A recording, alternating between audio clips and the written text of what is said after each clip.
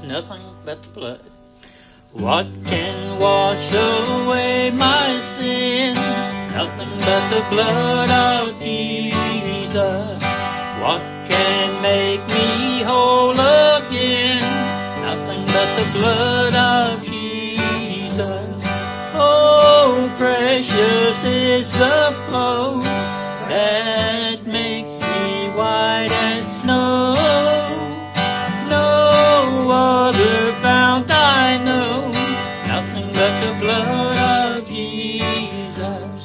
For my pardon this I see, nothing but the blood of Jesus.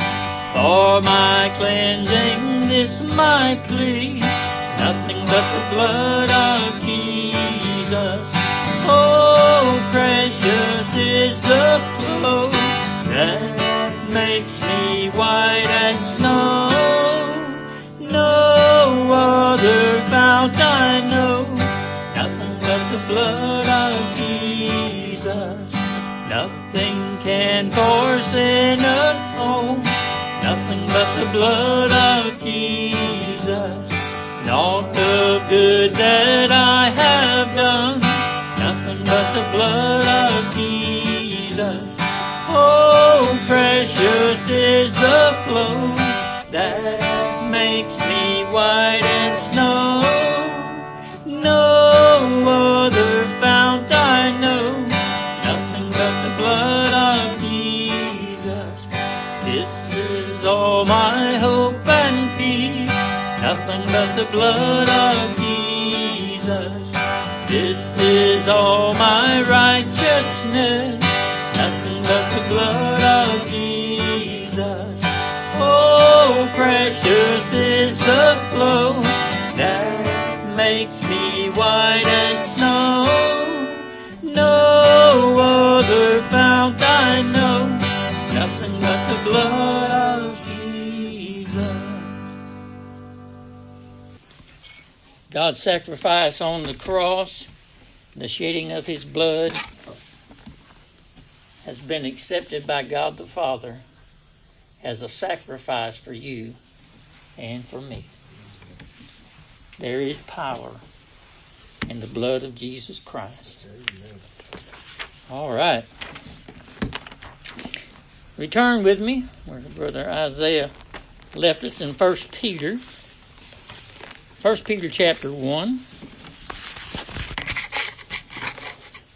Certainly I love this passage and have for a long time because it shows our need and it shows the provision that God has given us for our need. 1 Peter chapter 1, notice in verse 20, who verily was foreordained before the foundation of the world, but was manifest in these last times for you. Talking about Jesus Christ. He who had in his body that precious, perfect, powerful blood. Who by him, verse 21, do believe in God. You believe in God? Praise Jesus. Praise Him, because it's by Him that you believe in God. The God that raised Him up from the dead, verse 21, and gave Him glory, that your faith and your hope might be in God. And I would say alone. In God alone. Are you resting this morning knowing that you are under the blood of Jesus Christ in the sight of God? That's pretty important. Hopefully we're not hiding behind Adam and Eve's aprons of self-worth or self-works or pride or self-righteousness. But that we are under the blood of Christ in the sight of God. What does that make us? It makes us heirs along with Him. That's amazing, isn't it? Yes, it is. Salvation is an amazing thing. Who by Him, verse 21, do believe in God that raised Him up from the dead, there's power, and gave Him glory, that your faith and your hope might be in God. Seeing you have purified your souls in obeying the truth. The truth. How do you obey the truth? Through the Spirit. unto unfeigned love of the brethren. So see that you love one another with a pure heart fervently, being born again not of corruptible seed, but of incorruptible seed, the word, by the word of God. Again I say, which liveth and abideth forever. Forever, O Lord, thy word is settled in heaven. That's what I want us to notice this morning. The word of God has incorruptible seed. And I guess that'll make a title for this sermon. The word of God, the incorruptible seed.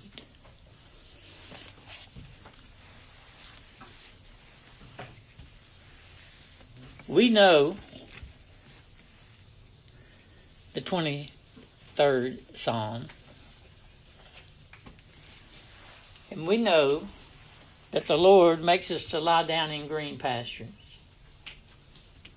as a shepherd would bring his sheep to green pastures. The green pastures are alive with life-nourishing nutrients, right? Absolutely. We compare that to the Word of God, don't we? We do, because spiritually, God makes us to lie down in green pastures. This Bible, we so neglect it, don't we? But it's so important to us. It's important to everyone alive. But it's so important for God's children to have because of the strengthening nourishment that comes from here.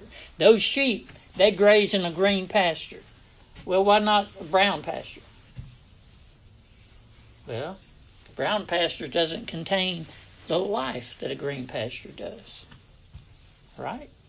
They eat green pastures because it's for them nourishing. It's what their body needs to function. The same is true spiritually. We see God's Word, we understand and we realize that it's for us because we've been enlightened by the Holy Spirit so that we realize this is the manna from heaven. This is food for those who are spiritually hungry. So, the green pastures again. I'll only visit this for a minute. They're green because of a process that God put in place called photosynthesis. So what's the source or the cause or the origin of this life that's in these plants? Yes, they're planted in good earth with nutrients and they have water, but they turn green because of the sunlight shining on them, right? That's photosynthesis.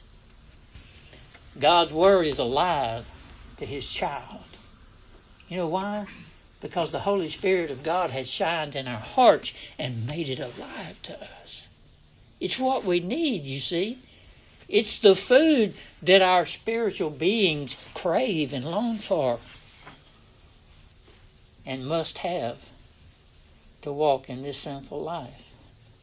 God's Word is alive and it's incorruptible. Now, men have copied it, men have translated it, and they have corrupted it, but God's Word will never change. In other words, all of those don't count. This is the real Word of God, written by inspired men of old, inspired by the Holy Spirit of God. And they wrote down what He told them to write down. And God is so sovereign, so in control, that I believe every word He inspired them to write. Yes, there's been translations into English, but I believe that God has inspired the King James Version of the Bible too. It's the true Word of God. It's incorruptible. Oh, that we would realize that it's what we constantly need. We are redeemed by the blood of Jesus. We read that up here in verse 18 and 19. For as much as you know that you were not redeemed with corruptible things and silver and gold from your vain conversation received by tradition from your fathers. That's the natural way for man to think. The normal fallen mindset, if you will. But you were redeemed with the precious blood of Christ as of a lamb without blemish and without spot. Again, perfect was his blood that was shed for you. For as much, verse 18, as you know. Do you know that you've been redeemed with the precious blood of Christ? And that all of the gold and silver and riches on earth piled up in one pile could not save your soul or anyone else's? No deeds, no good works could purchase one soul. Why? Because God is not satisfied with these human sacrifices, is he? With the things that we do. Not for salvation. Who is he happy with? Who is he satisfied with? Who is he pleased with? Jesus Christ, his Son. He said it himself when Jesus came up out of the water. When John baptized him, he said, "This is my beloved Son in whom I am what? Well pleased." Oh, we need to dwell in him, don't we? Because God is pleased with him. And through him, he is pleased with us. Because he sees us through that blood. All right. Again, we need to see ourselves as being clothed in Jesus Christ's righteousness. He was righteous as God, of course, but he lived a righteous, perfect, holy life as a man. And it qualified him to hang on the cross for you. It qualified him to be the sacrifice that God required. His blood was perfect. It was not corrupt. We know that corruption is passed down to mankind through the man. There was no man involved in his birth, praise God. And there was no corruption in his body. You see, he was accepted by God for you. Remember Jonah? Turn with me to the book of Jonah for a minute. Somewhere around Obadiah there.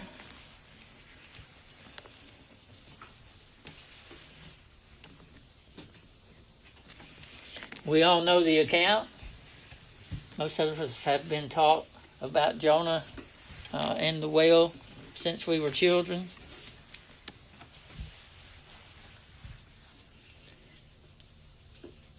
So we remember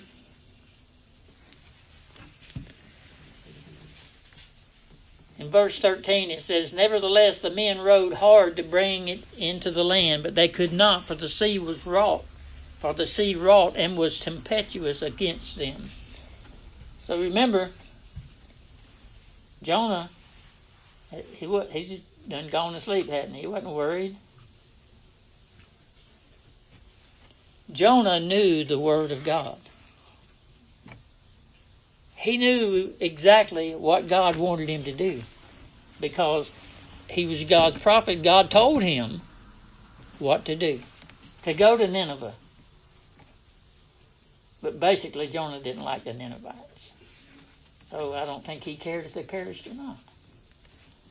In fact, he may have been looking forward to God destroying that city once he finally got there. But the point is, he knew God's word, but he ran from the mission that God had set him into. He knew what God wanted of him.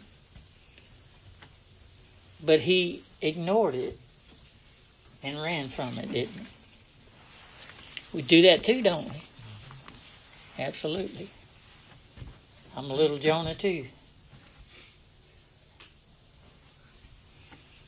Jonah learned a really hard lesson. And the account is in this book for us to learn from what he went through. What was the result of Jonah's running from God? Well, basically, God caught him, didn't he? God caught up with him. These men rowed hard in verse 13 to bring the boat to land, but they couldn't.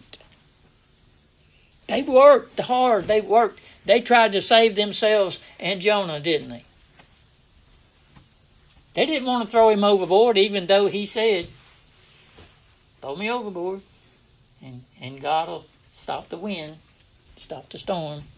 They didn't want to do it. They wanted to save him. They wanted to save themselves, and they worked hard. They rowed hard, as hard as they could, rowing for their lives.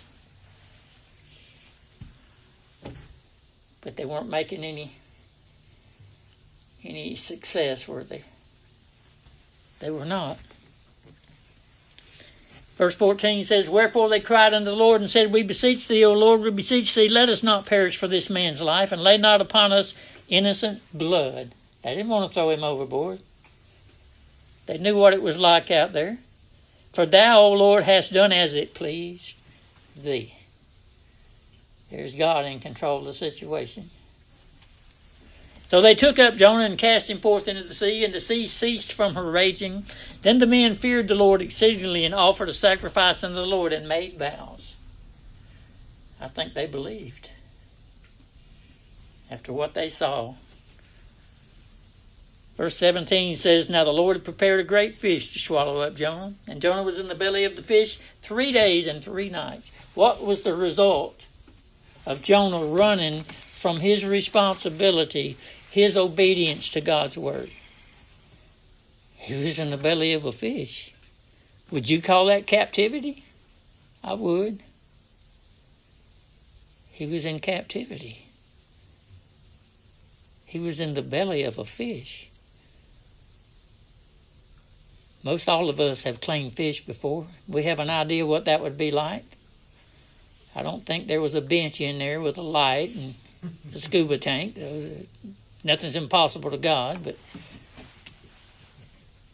Jonah felt like he was in hell, didn't he? He did. He was in captivity. Verse 6, Jonah chapter 2 says, I went down to the bottoms of the mountains, the earth with her bars was about me forever. Yet hast thou brought up my life from corruption, O Lord, my God. When my soul fainted within me, I remembered the Lord. When the result of him running from God's word, running from obeying God and what God wanted him to do, when it finally sunk in, he remembered the Lord. We're like that. We're like that when we ignore our calling. When we ignore the Word of God for our lives. We end up captive of the things of this world, don't we? We do. Our time is locked down. We make plans so that at 5 o'clock, this is coming on TV. I got to watch it. At so-and-so time, I got to go do this, and I got to do that. And what happens to my Bible study? It falls by the wayside, and I end up captive. But then the Lord reveals it to me. Hey,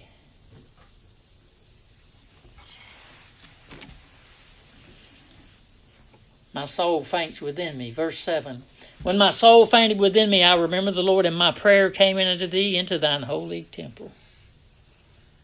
Oh, that we would study God's word in prayer. Because He's the one that reveals it to us. He's the one that gives us the strength through it. They that observe lying vanities forsake their own mercy. But I will sacrifice unto thee with the voice of thanksgiving. I will pay that I have vowed. What was he saying? I'll obey you, Lord. I promise. Let me out of this fish's belly. I promise. I'll go to Nineveh and I'll preach the truth to them. That's what he's saying. And the Lord spake unto the fish, and it vomited out Jonah upon the dry land. Is the word of God powerful? It said he spoke to the fish, and the fish heard his voice. He's the creator of all creatures, isn't he? Amen. Yes, the creatures are subject to him and his voice. And the fish spat Jonah out. Verse 9, he said, I will sacrifice unto thee with the voice of thanksgiving. I will pay that I have vowed. Here's the realization. Here's the lesson learned. Salvation is of the Lord. Amen. And again, I would say alone. Salvation is of the Lord alone. All right. Let's go back to our text. I just wanted to chase that rabbit a little bit to see that God is in control. We will follow His ways. We will obey Him. What will we go through because of our neglect of His word before we get there? I don't know. But I know that it's a natural human thing to do, isn't it? That's why we fight against that.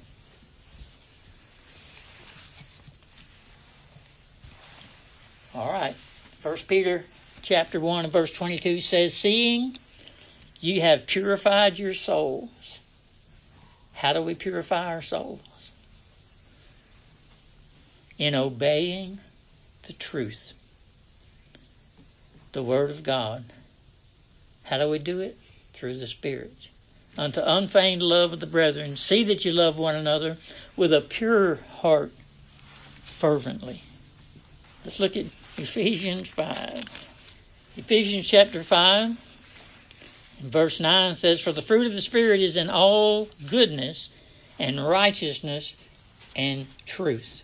And truth is and brings forth both of those things, goodness and righteousness, proving what is acceptable unto the Lord. The truth's important, isn't it? We need it, don't we? It's important that we prayerfully look into, study God's Word. Verse 11 says, and have no fellowship with the unfruitful works of darkness, but rather reprove them. For it is a shame even to speak of those things which are done of them in secret. But all things that are reproved are made manifest by the light. For whatsoever doth make manifest is light. Wherefore he saith, awake thou that sleepest, and arise from the dead, and Christ shall give thee light. When we ignore God's Word and its messages to us, it's like we're lulled into a sleep, isn't it? By the things that go on in our lives, other than this. See then, verse 15, that you walk circumspectly, wisely, based on your knowledge, not as fools, but as wise, redeeming the time. Why? Because the days are evil. Wherefore be ye not unwise, but understanding what the will of the Lord is. What is God's will for me? And be not drunk with wine, wherein is excess, but be filled with the Spirit, speaking to yourselves in psalms and hymns and spiritual songs, singing and making melody in your heart to the Lord, giving thanks always for all things unto God and the Father, in the name of our Lord Jesus Christ, submitting yourselves one to another in the fear of God. Wives, submit yourselves unto your own husbands, and as unto the Lord. For the husband is the head of the wife, even as Christ is the head of the church, and he is the Savior of the body. Therefore, as the church is subject unto Christ, so let wives be to their own husbands in everything. Husbands, love your wives, even as Christ also loved the church and gave himself for it. Why? Verse 26 says that he might sanctify and cleanse it. How? With the washing of the water by the word. That's us. That's us, church. He has set us aside that he might cleanse us from these things that taint our minds. These things that cause us to pass over or ignore God's word and message for us. God always has a message for us. Anytime you open this Bible, he has a message for you. Oh, that we would look into it. We're renewed in the spirit of our minds. Verse 27 says, we're in Ephesians chapter 5, that he might present it, his people, the church, his family, to himself a glorious church, not having spot or wrinkle or any such thing, but that it should be holy and without blemish. In other words, we're going to be like him, aren't we? What's wrong with our world today? Our world's gone crazy. Why? Because we've lost respect for God's word. That's exactly what it is. People want to live their own way. Lifestyle that they choose. But God's word is always right. Always. His ways are always right. Our city, our nation, the world has left the Bible behind. And we see the consequences, don't we? Yes, we do. Mankind is in captivity. What do we need to realize? What Jonah did. Salvation is of the Lord. Amen. And we'll preach it until we're with him by his mercy, his grace, his strength. Amen. He is a great and mighty Savior. Salvation is only by him.